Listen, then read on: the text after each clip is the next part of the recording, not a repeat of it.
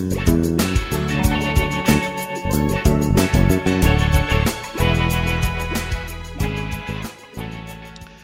and welcome to this week's episode of Pop Culture Double Date. This week we are finally getting around to talking about the second half of Season 1 of Counterpart. I think we started this quite a while ago, probably 6-7 weeks ago, maybe even more. And I mean, I guess the interesting thing is that I think we all watched this probably 4 or 5 weeks ago, and just because of all these interesting films that have come out, we've ended up talking about the interesting films and haven't got around to sort of finishing off Counterparts. So tonight I'm joined by my usual crew of Maggie, Anaja, and Gerald. Say hello, everybody. Hello. Hello, everybody. And we are tonight going to finish things off and talk about the second half of the Season 1 of Counterpart. This is a full spoilers podcast.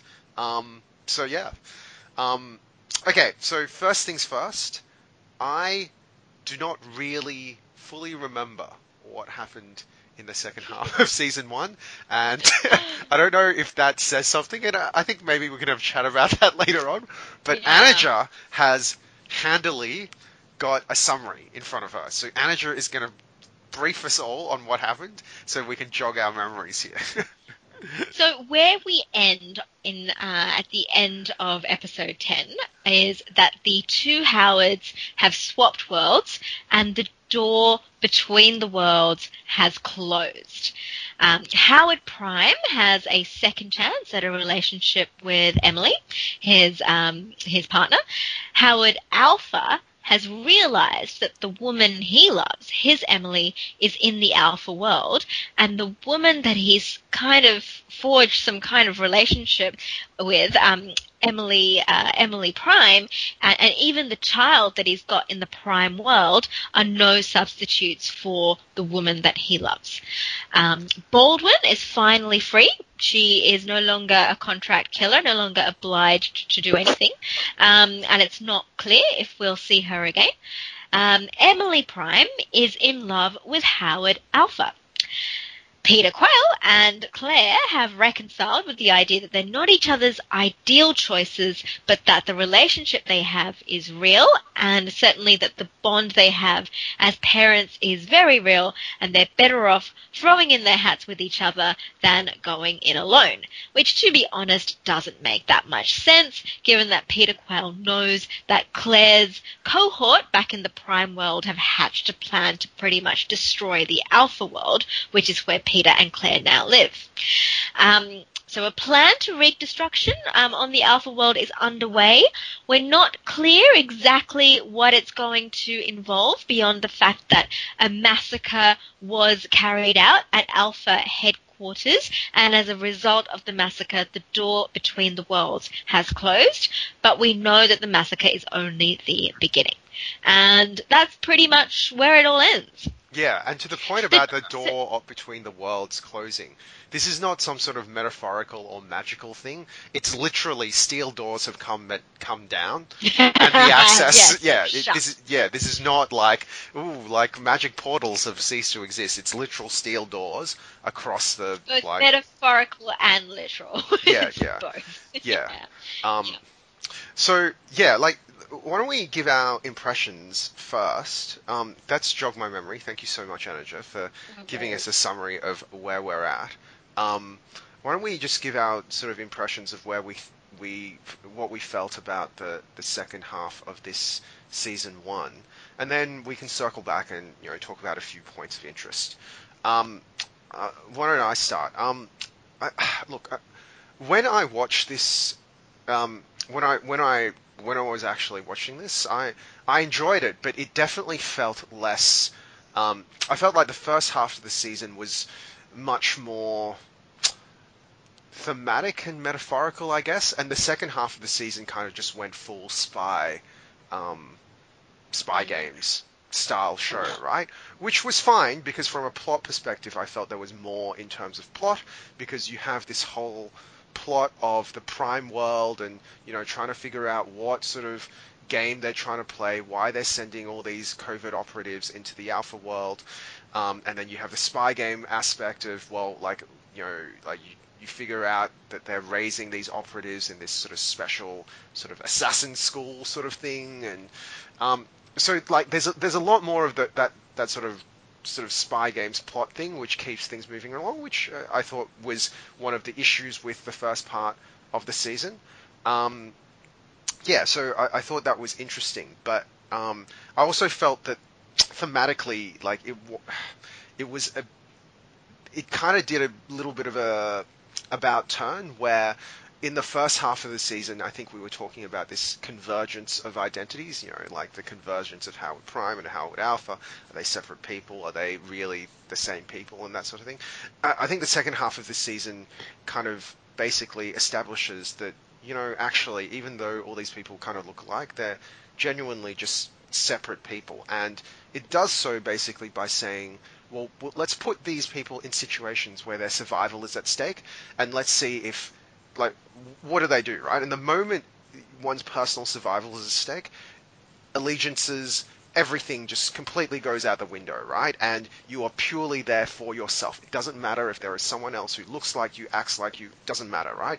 Everybody starts basically shooting for themselves, which I thought was interesting, but I guess maybe thematically not as um, well, maybe thematically is not the right word, but like not as beautiful of a metaphor, I guess, as the first season was. Yeah, so that was kind of where I ended. I definitely felt like um, I, I I I thought that the Quayle and Claire thing was a little bit weird. I didn't fully really understand why Quayle kind of did what he did. Um, yeah, and like, yeah, I guess those are kind of like my general thoughts.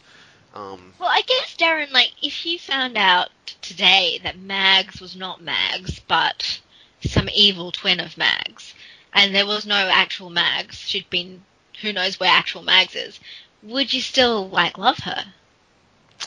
Well, I mean, yeah, and so I guess that's an interesting question, right? And I guess this is one of these things that Quayle is battling with, right? Because Quayle keeps asking Claire, well, at what point did you actually take over my Mm, wife? Which, in yeah, hindsight, now that you talk about it, is basically him trying to establish, well, how long did I actually really have a relationship with this person? Um, yeah, right? Like, I guess his view is kind of like, if it goes back far enough, maybe it's okay. But it's then, real. yeah, Mm. yeah. But then ultimately, it's like, I mean, there is that aspect, but ultimately what binds them is their child, right? Would I be wrong in saying that? Like, that's my sense, right? That really it's a concept. It's basically they feel like for the survival of, they survive, will have a higher chance of survival together than as individuals. And the child is like an extra piece that kind of binds those two characters I together. I think there's more than the child, but there is the child as well. And the reason I think there's more than the child is that they don't really focus that much. They don't really say, we've got this child, we've got to put her first. Mm, You know, I think they have something there. mm, They have come to care for each other, and they mm, do feel like in some way they're partners, even mm, though they've been lying to each other the whole time. mm. I actually think it says something, this show says something quite interesting about marriage. Um, Oh, here we go. and that's an example of it, of that idea that you can have betrayals in marriage, you can have conflict, you can have your separate interests and so on, but ultimately, you know that you are better off helping each other, working towards something together and staying a team than going your separate ways, and that you are stronger as a whole. And I think you see that with them, and you see it with Emily and Howard, both Alpha and Prime. Mm. Yeah. Yeah, Mm. that's true. Like the show does make a point of, um, like, because Howard has that, like, when Howard confronts himself in the, um, when they do, so there's a scene basically where the two Howards need to exchange information. So, um, it's actually quite a clever scene in hindsight where, uh, in the first episode of the season, Howard is seen going into a room, like he's doing all these actions that he doesn't really understand why he's doing, gets changed into a suit, goes through all this ritual to get into this sort of room, and then he reads a piece of paper that doesn't make sense to this other guy on the other side of the glass, and then they leave, right? And no one really knows what's going on. And then towards the end of this season, there's a scene where Howard goes in to meet himself, right? And it's the same set of rooms. And at that point, you kind of realize, oh, okay, what Howard has actually been doing has been passing messages between the sides, right? Because it's a room that's kind of built on the border of the two kind of realities. And I think that's a pivotal scene because, they have that argument, and basically Howard Alpha's view is that Howard Prime doesn't know how to love selflessly, right? But it's kind of like it sort of goes into this point of relationships and, like is. But I guess for me, when I heard that, one of the things that I wasn't 100% sure on is the show trying to say that the only way you can love selflessly is by just ignoring the faults of your partner?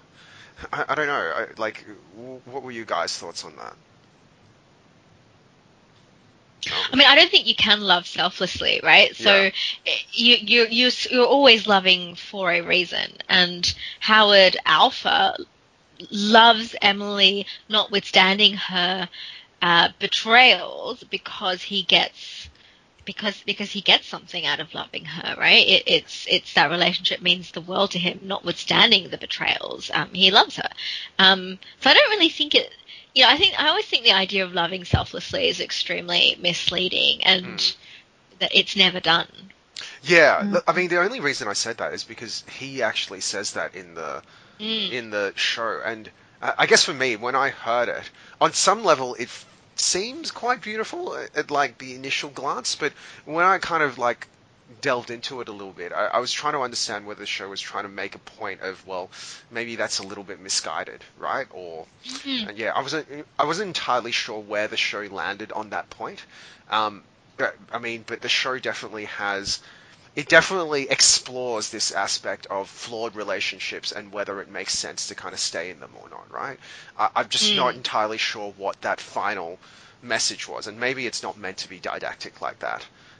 Yeah. I don't think they reach a conclusion though, because you know how when so one of the points in the story is after Peter finds out that Claire's actually the Claire Prime, not Claire Alpha, and he has to go into the office one day, and she warns him not to because that's the day when Project kick off, and so he manufactures a car accident.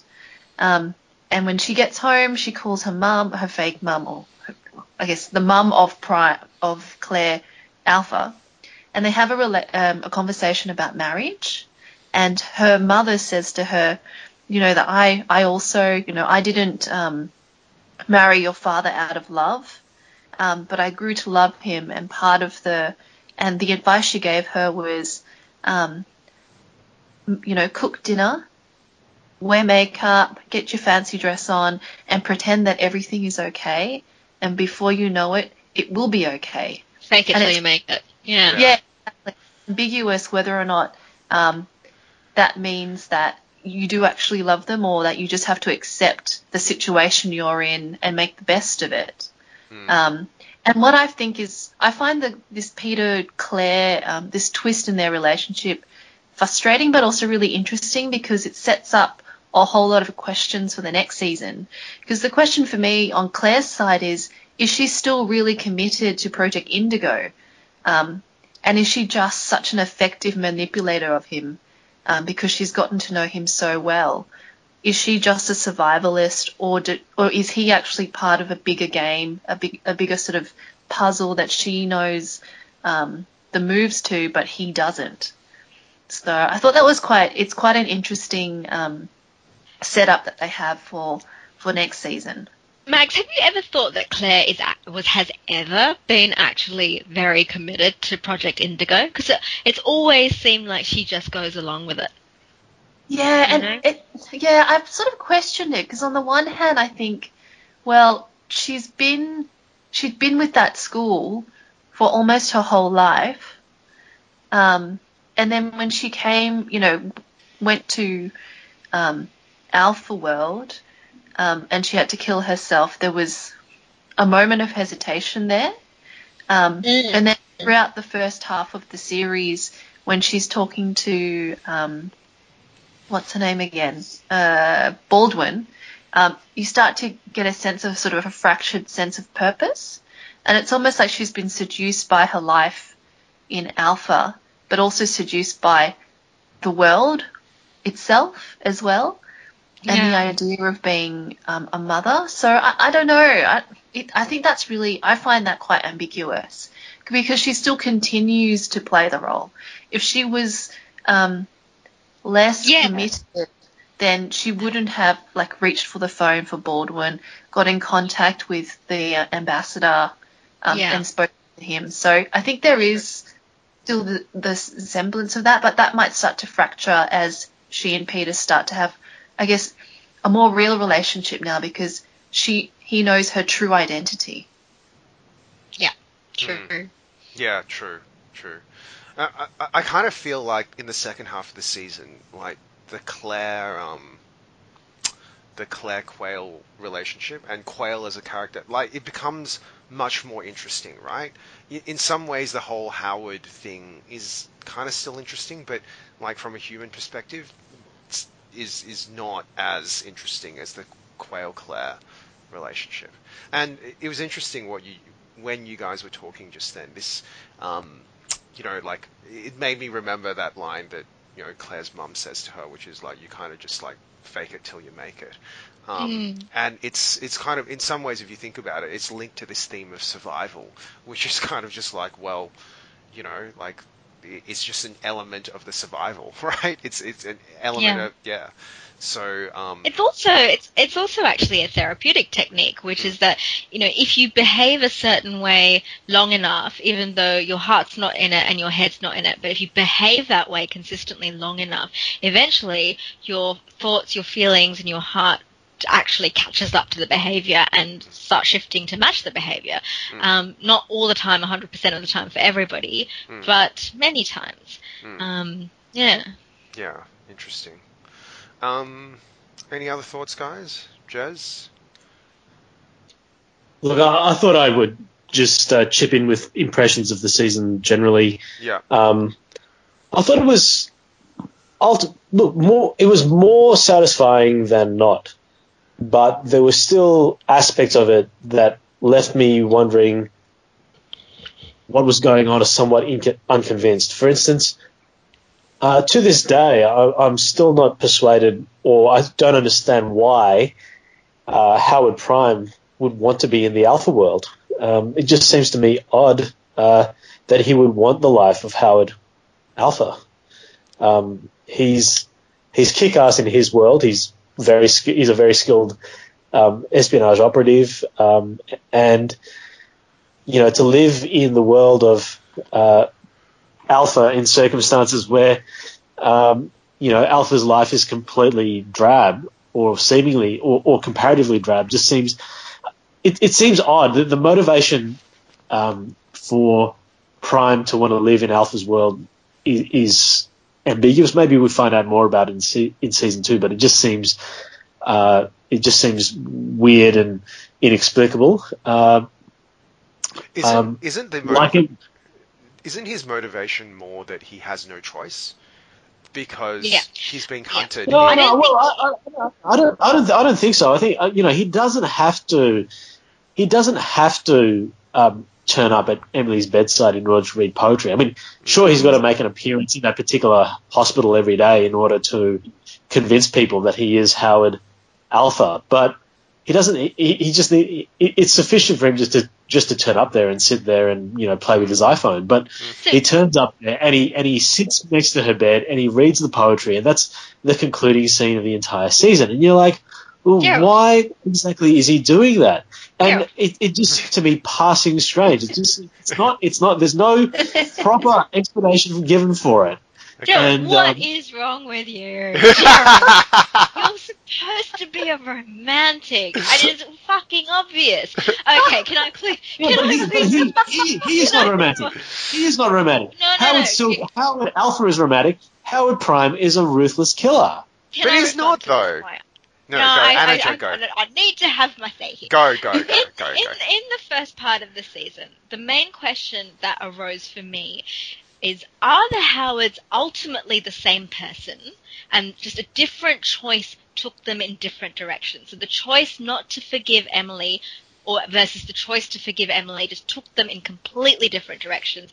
Were they actually always the same person, and just that choice diverged the paths? Or have they just been completely different people all along? And the answer is, they were always the same person. The choice just took them on different paths. And now Howard Prime has seen what it would have been like if he'd made a different choice. And his heart wants that. But he's reconciled with the fact that, look, he made a different choice and he has the life he wants. He's a bit bitter about it. He's angry at Howard Alpha all the time. He's got massive resentment and anger towards Howard Alpha. And I think that in the second half, Howard Prime actually does think he's got no choice but to stay in the Alpha world. That's not something he wants. He gets stuck there. But when he realizes that Howard Alpha is stuck in the Prime world and Howard Prime is stuck in the Alpha world, he has the light bulb go off that, oh my God, I can undo the past. I can go back and I can take over that life I would have had if I'd made a different choice that I've now had a glimpse into. I can have that love with this woman that I love, that I didn't destroy over the years. And you know what? This man that I've always made fun of, that I've said was weak, that I've said was pathetic, because the whole time I've been angry at what he's got, well, now I can go and I can have that, and no one's going to see it. No one's going to mock me for it. I can just go take it. And I think it just shows they always were the same person. And when Baldwin says to Howard Prime, so this is where you meet, she says that to him, referring to Emily. You know, this is where the two Howards meet. And it's very poetic because Emily is also where they diverge to begin with. So to me, it's obvious. Gerald, where's the romantic in you? No, look, there's plenty of romantic in me. I just didn't see any of it in Howard Prime, and I think the attempt to shoehorn it into his character at the end of the season is somewhat jarring. The other thing that's a bit less than satisfying about the season, I think, was the story of Baldwin. It just sort of stuck out there like a bit of a blancmange, and yes, it resolved, but at the same time, I would struggle to say that it tied neatly with the rest of the show. Her story was so discreet. The story of her meeting this girl, forming the beginnings of a relationship. Yes, I think, perhaps it mirrors the broader thematic concerns of the show as regards relationships. So the idea that, these people ultimately find relationships very difficult or find them to be emotional minefields. Quayle and Claire, both the Howards and both the Emilys, and finally Nadia or Baldwin with her burgeoning love interest in the show. But at the same time, it just sort of stuck out like a sore thumb, because as a matter of plotting, it didn't feel connected with the rest of the show. It felt like a little sort of 5-minute snippet of another show that had been snuck into Counterpart every so often. And whilst it was sort of well acted and convincingly put together, it didn't tie in with the rest of the show sufficiently to make the transition to the story of Baldwin from time to time seamless. So it just kind of stuck out. Yeah. I would 100% agree with that. I felt the Baldwin story was less compelling than the other storylines, and I kind of felt like, from a plot perspective, they just needed to keep her around because they needed her for that final, basically the rerun of the hospital scene at the end of the season, right, where she caps. Yeah. So I feel like they do that. Whilst the actress is very good, there was a part of me that was thinking to myself, can someone that tortured really be at the same time that competent? But that's maybe that's just sort of a frivolous concern on my part. The final thing that I want to say is perhaps a bit lacking in the show is, for much of the show's run, the world building seems really good, and then there are just bits of it that aren't sufficiently fleshed out. For instance, why is management just a disembodied voice played on a... Yeah, what's going on there? What is management? And why does management communicate with the rest of the building in this way? There was no real reason for it, except that it didn't even look cool. It just looked stupid. It'd be one thing if it looked cool, but it just looked and seemed utterly stupid, and you just sort of sit there scratching your head thinking, oh, what's the point of this? They just wanted another mystery, didn't they? And it was silly. Yeah. They wanted it. Oh, so that's really interesting that you reacted in that way to that scene, because I actually love that scene. Because I thought it... Because all through... Okay, so, if you think about it, at the beginning of the season, you kind of have this really way out there sci-fi premise, and then all throughout the season, they just keep paring that back, right? Where towards, like, the end of the season, it doesn't really feel like sci-fi anymore. It just feels like a standard spy film, right? And then the only bit when it starts going back into sci-fi, and when it kind of starts sort of going, oh, wait, hang on, maybe this is not... everything is not as it seems, is when they have that management scene, right? So I loved it, because it felt like sort of aligned to that crazy Kafkaesque world that was established at the beginning. And they're kind of like trying to bring it back, because all through the season they've kind of been dampening it down with the mundane, but then it's kind of like, hang on, this is not actually mundane. There's more to this than you're actually aware of, right? Absolutely, it's super weird. And the way management reacted, it almost, in my mind, it felt like that management was actually aware of what was going on both sides, and they were, it was like this god complex thing, and they were just playing games with both sides, right? So I don't know who management is, but it feels like almost something supernatural, which is like basically going, you guys are idiots, I'm so happy that this is happening, I'm going to put Quayle in charge now. Oh, right. I like that. Yeah. So I didn't see that. That's great, right? Like, and also, Darren, I think you are actually really perceptive with this show. Like this last time we did a podcast, and you pointed out that Howard Alpha knew all along that he was playing that game with the dude who was having the affair over Emily, and that he knew all that stuff, and we didn't really realize that.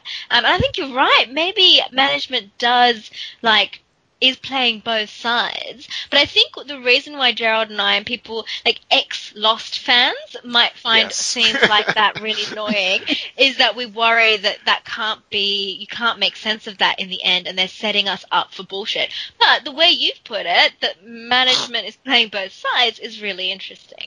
Look, I think it would be really interesting if, for instance, there was one management team across both worlds, and they were just fucking with everyone.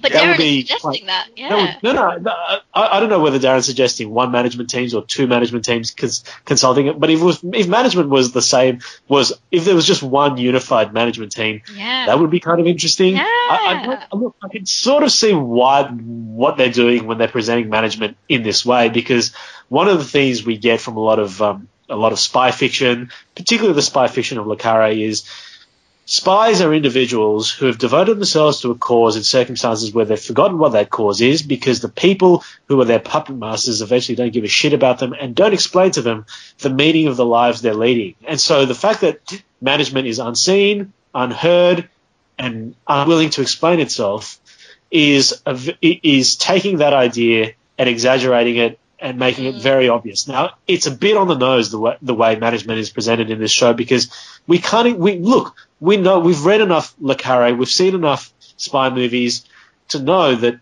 the real puppet masters behind the protagonists in these stories are, sort of Olympian and completely indifferent in the matter of Greek gods to the fate of the people whose lives they set in train. And so I understand why they would present management in this way, but it's so obvious, it's so on the nose. The only thing I think that could redeem it is if there was one management team that was sort of capriciously fucking around with people. But at the same time, one has to ask, well, why would they do that? So that was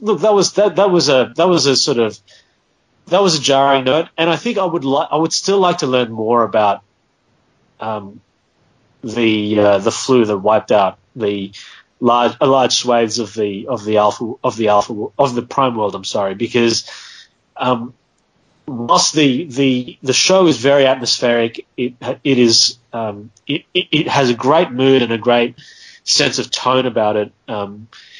The thing that's sort of missing, I think, is the prehistory of the world, and maybe we're not meant to find out about it until later in the show's run. But the fact that these elements remain still so ambiguous, why is there a faction within Prime World that's so convinced that it was the Alpha World that unleashed this flu on them, and what is it that's caused them to feel this degree of antagonism and this degree of, say, separation from the rest of the Prime World to launch this covert operation?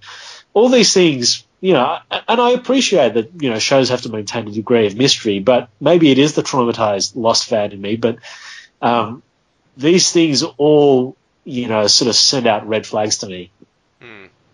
Look, and I agree, right? Like, in my mind, there is no clear, like, I don't necessarily know how they're going to resolve that management thing. I like, the sense that I did get when I was watching it was that, like, it was, like, I mean, one of my hypotheses absolutely was that there's only one team and they're just fucking with everyone, basically, right? Because there is that great scene where Quail is sitting there and he's got no fucking idea what's going on, and then all of a sudden they're just saying, "Oh, you know what's going on. You're in charge now." And it's like, Yeah. it's a great moment because Quail has no idea what's going on and he's just faking it, basically, right? Like, it's, yeah, Quail as a character is like you can both sympathize for him and you all can also hate him simultaneously. I think he's a really, like, really interesting character, actually, right? Like, so, yeah. I never sympathize with him. I find him despicable. And it didn't help that you told me he was of Ceres, because now there's no hope. Yeah. Look, can I say, I think one interesting thing is what I do like about the show, two things. One, look, I actually think this show's gone a bit downhill, but I will forever be with it because I am mesmerized by J.K. Simmons and always will be, just his acting. But the thing that I do find interesting, when, how those three people from Prime World have replaced the three people from Alpha World, and they're the ones who perpetuate the massacre at the headquarters. There's a point where Baldwin comes in and talks to the assassins, and one of them says, did he struggle or did he fight? And he's talking about his other, when his other was killed, did he struggle or fight? And it's just really interesting, right? Like this idea of how would you react if you were being killed? Like, would you put up a fight? Would you go, like, the curiosity behind that? I think, and I just think the idea of having an other and how you feel about that is just it's such a mind-blowing question, right? Because I actually think it makes perfect sense to be terrified of your other, like someone who was you and now has a whole different world that's different and different life that's different to yours, which could be better in some respects or not. It's just a different person now. I actually think that idea is absolutely terrifying. And so to the extent they continue to explore bits and pieces of that, I really like it. Can I just say that actually shows up how much of a perhaps reluctantly, but how much of a badass Claire is, because Claire is the only person in the show who kills her own other. Yeah. Baldwin can't do it. Baldwin is ordered to do it, but she can't do it. And she's traumatized when she sees her other die in front of her. Whereas Claire is dead inside. Claire's a survivor. No, and this is why I can't. Oh, really? Yeah. I just think she's dead. She's dead inside, dead in the soul, dead behind the eyes, and that's why she can survive so well. Yeah, it's interesting because my take on it is that basically she has just gone into survival mode, right? Like, her view is that, well, I want to make sure that I survive, and even though that other person looks like me, they're not me. So, Yeah. Yeah, because Mags touched on this last time we talked about this show, because we kept talking about the convergence of characters and how like they're the same, and like in some ways they are the same, but basically like, you know, when push comes to shove, when there are two separate individuals, even if you look identical, I think where this show kind of lands in the end is kind of, well, you're still going to want to survive, no matter like whether, like, if you're put in a cage with someone who looks exactly like you, it doesn't matter that they look exactly like you. You're still going to do whatever it takes to kind of survive, right? But isn't it like two branches of a tree? Like they were the same, and now they've diverged. No, absolutely, And absolutely. there's- But they're actually different branches now, right? So one branch is like, I don't actually care if this other branch exists or not. I don't care if we came from the same root. I just want to make sure that... can't be the solution, right? It just can't. Imagine if two branches of a tree kept trying to fight each other. It just couldn't be good for the tree. like it can't be good for them in the end that they see each other as enemies. Yeah, but I think Claire is basically in such a state of mind that she kind of just is just like, well, I don't really need to think about the metaphysical aspect of this. It's just survival. I just have to do it, right? And I think a lot Claire of is not a philosopher. Yeah. yeah. And I think by the end of the season, pretty much everybody is in that situation, right? Like everybody basically is just like, well, I'm here, so I just have to. I need to roll with punches a little bit, right? So, But it's interesting because the only one who did try to fight is Howard Alpha, because, you know, and ironically, he ends up in quite a, you know, the worse situation than Howard Prime, because he's locked up in that little room by Ian McShaw. But he got there because he actually reacted against trying to integrate himself into Howard Prime's life. And he recognized, that isn't my life. He isn't me and I'm not him. We are actually two different people, and you're not my Emily. So I'm going to try my best to get home to my real life, to who I really am. Yeah. Then he is punished for it. Yeah. Accidentally kills Alexander Pope, and then in contrast to his more, I guess, inquiring and understanding relationship with his Emily's lover, this Emily's lover locks him up and is resentful. Yeah. So it's quite interesting that, because I mean, I think he's kind of, to me, that's his struggle is more an exploration of, well, actually we are different. Those, you know, we may have had similar upbringings because at some point our lives were identical, and then diverged, and that meant we are still fundamentally different people. Yeah. Okay. Do we have anything else really to speak about? Will we watch season 2? I will. I will. We might not podcast it, but we will watch it. Yeah. So I definitely will, but I found it really interesting, right? Because there are some shows that make a really lasting impression on you, and then there are some shows where when you watch, you kind of quite enjoy it, but then after you watch it, there isn't that long-term pull. Yeah. And I definitely felt that with Counterpart, because when I was watching it, I loved it, right? I actually really... I know that there are issues with some aspects of the show, and I think... look, I think Gerald is, as usual, quite severe, but like his points... Like, I understand where he's coming from, right? But, yeah, like...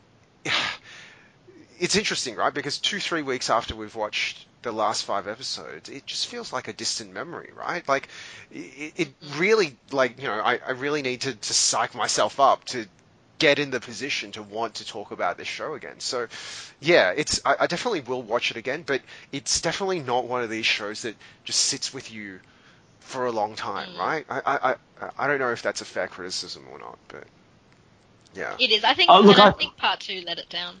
Go on, Gerald. Yeah, and I actually think it's partly the fact that it's a show that has a very interesting premise, that throws up an interesting philosophical issue, but perhaps ultimately doesn't have too much that's interesting to say about those issues, or at least nothing that's new, original, or fresh. about those particular issues. To digress a bit, that's one of my problems with, say, Westworld. A show with an interesting premise that promises to explore the nature of consciousness or what divides humanity from machines, and really ultimately probably has very little of interest to say about those issues. And I think Counterpart, whilst not as hollow or empty, or not as arguably hollow and empty as Westworld, suffers the same problem of, here are some interesting, knotty questions to ponder, nature versus nurture, but ultimately we don't get much more about that issue beyond the proposition that maybe nature, maybe nurture, but it's just wouldn't it be just cool to see it work out? So I think part of it is that the philosophical and thematic concerns of the show, whilst interesting in the abstract, aren't given a particularly interesting treatment in the show. And so the real pleasure of the show is in watching a pretty well-crafted spy story. The problem, I suppose, is that we've seen a lot of well-crafted spy stories before, so it doesn't stand out for that either. So I think it's those particular features of the show that make it seem very pleasurable and interesting in the moment, but cause it to recede into the memory. Yeah, I'm going to say... Yeah, no, go on, Darren. Okay. I'm going to say look. My final take on it is kind of the exact opposite of yours, Gerald. Like I can see where you're coming from yours. Mine is just the flip side of it, where I think it does have interesting things to say about the thematic issues. I think it's kind of stopped. I mean, part of it is nature versus nurture, but now I actually think a more interesting issue that's come out of it is that of self-loathing and this whole idea of, well, they're not we keep saying they're different people, but there was a long time when they were the exact same person. And how you reconcile that idea and what it means, I think it's actually a huge theme, and that it is a theme that's being developed. The problem is that it's being developed very slowly because the spy games take over so much of the time, and I'm not interested in the spy games. Darren? Interesting, because I my view on this would be that my sense was that thematically they were trying actively to be ambiguous, to kind of play both sides, to kind of go, oh, well, both sides kind of have and it's kind of like artistically it kind of is more, I guess, it's that sort of... It's more profound in some ways to kind of not stake a hard position on some of these themes, right? To kind of go, oh, well, but all positions have kind of validity, right?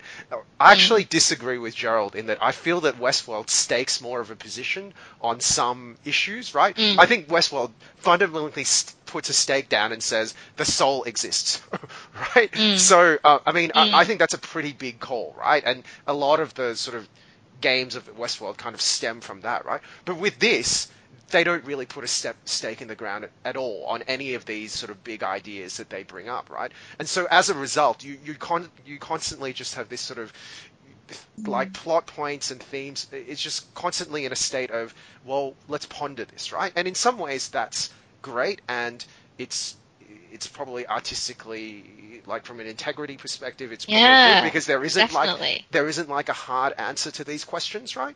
Yeah. But at the same time, it also, I feel like it makes it less memorable, right? Because it's kind of like, well, it was a meditation on this thing, but did the show really have a hard outcome to that meditation? Not really. It was kind of just more like you should meditate on it. Do you guys get what I'm trying to say? Maybe I'm not. Yeah. No, I think that's exactly what I'm saying. I think it's it raises these issues, but deals with them in such a sort of muted and arguably milquetoast fashion that that one is left wondering, well, what exactly is the show trying to say on these things? I tend to like that. Like, I don't want to be told things. I want to be able to think about things, which I'm not saying that you don't, but I actually like the ambiguity because it lets me read deeper things into the show than what the showrunners may have necessarily thought of themselves, and I think that's intentional, and I like that part of it. But yeah. I guess that I think about the contrast with, say, the Fargo series, which also explores, human nature and ambiguity and what happens when, to a person who would ordinarily be a good person and then something happens, how they react to it and how that changes who they are. And I find, like, with the Fargo series, those different seasons have stayed with me, and I think about them every now and then. So I don't know what it is about those characters and situations that I've really enjoyed. I don't know if it's because it's meant to be sort of ordinary life, whereas this is more fantasy. Yeah. I don't know. But I think part of the thing with that is that Fargo has a distinctive point of view. I mean, for my money, and I say this as someone who hasn't watched season 3, but seasons 1 and 2, the big takeaway out of that is even more scary than evil people are stupid people. Stupid people are the scariest, most malevolent force in all of humanity. And that's an interesting proposition to say that it's actually far more terrifying to be stupid than to be evil, because and stupid people cause far more damage than evil people. That's an interesting take, and it's a point of view, and it's sort of staked out, and the show dares you to laugh at it, to debate it, to disagree with it, to be uncomfortable, and occasionally to be frustrated with it.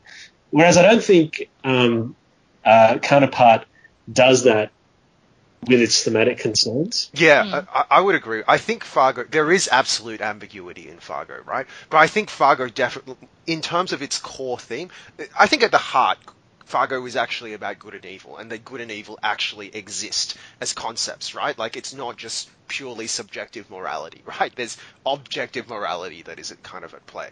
And I think Fargo actually puts the stake in the ground and says, this is what my show is about, right? And I think that's what makes it so powerful. And even though and I think Fargo also has the fact that it is so, like, I feel like the plot in Fargo goes faster than in Counterpart. Anyway, look, I mean, we're not really talking about Fargo today, but for whatever reason, I felt the plot in Fargo was more engaging and it was moving faster than Counterpart. Not to say, look, I still think Counterpart, look, let's, sign off on this, right? But my view is still that I think Counterpart is still a good show, and I think that more shows like it should be made, because I think that throughout the season it had strong artistic integrity, right? It's just that I probably, like, at the end of the day, I probably fall more on Anaja's view, which is that I felt like the plotting was probably a little bit slow, and, they kind of, like, sometimes they're not entirely sure whether they're a spy game show or like a show that is like about these deep thematic concerns, and it kind of flip-flops from time to time, and that feels a little bit disconcerting. But overall, definitely, I would watch the second season. Yeah. Me too. Max? Sorry? Oh, I just said me too. I would too, despite everything. I think it was entertaining, and I find J.K. Simmons very seducing. Yes. Okay. Is there anything else we want to talk about Counterpart? Okay. No. Okay, on that note, thank you so much, everybody, for another very interesting discussion. And we will see you guys soon to talk about something else. We're just not sure what that something else is right now, but we will be back. So, if there is something that you guys desperately want us to talk about, please try to get in touch with us and let us know. But otherwise, we'll be back in maybe a week or two to discuss either a movie or a TV show. So thanks everybody for chatting as usual. Say bye, everybody. Bye. Bye, everybody. Bye. Bye.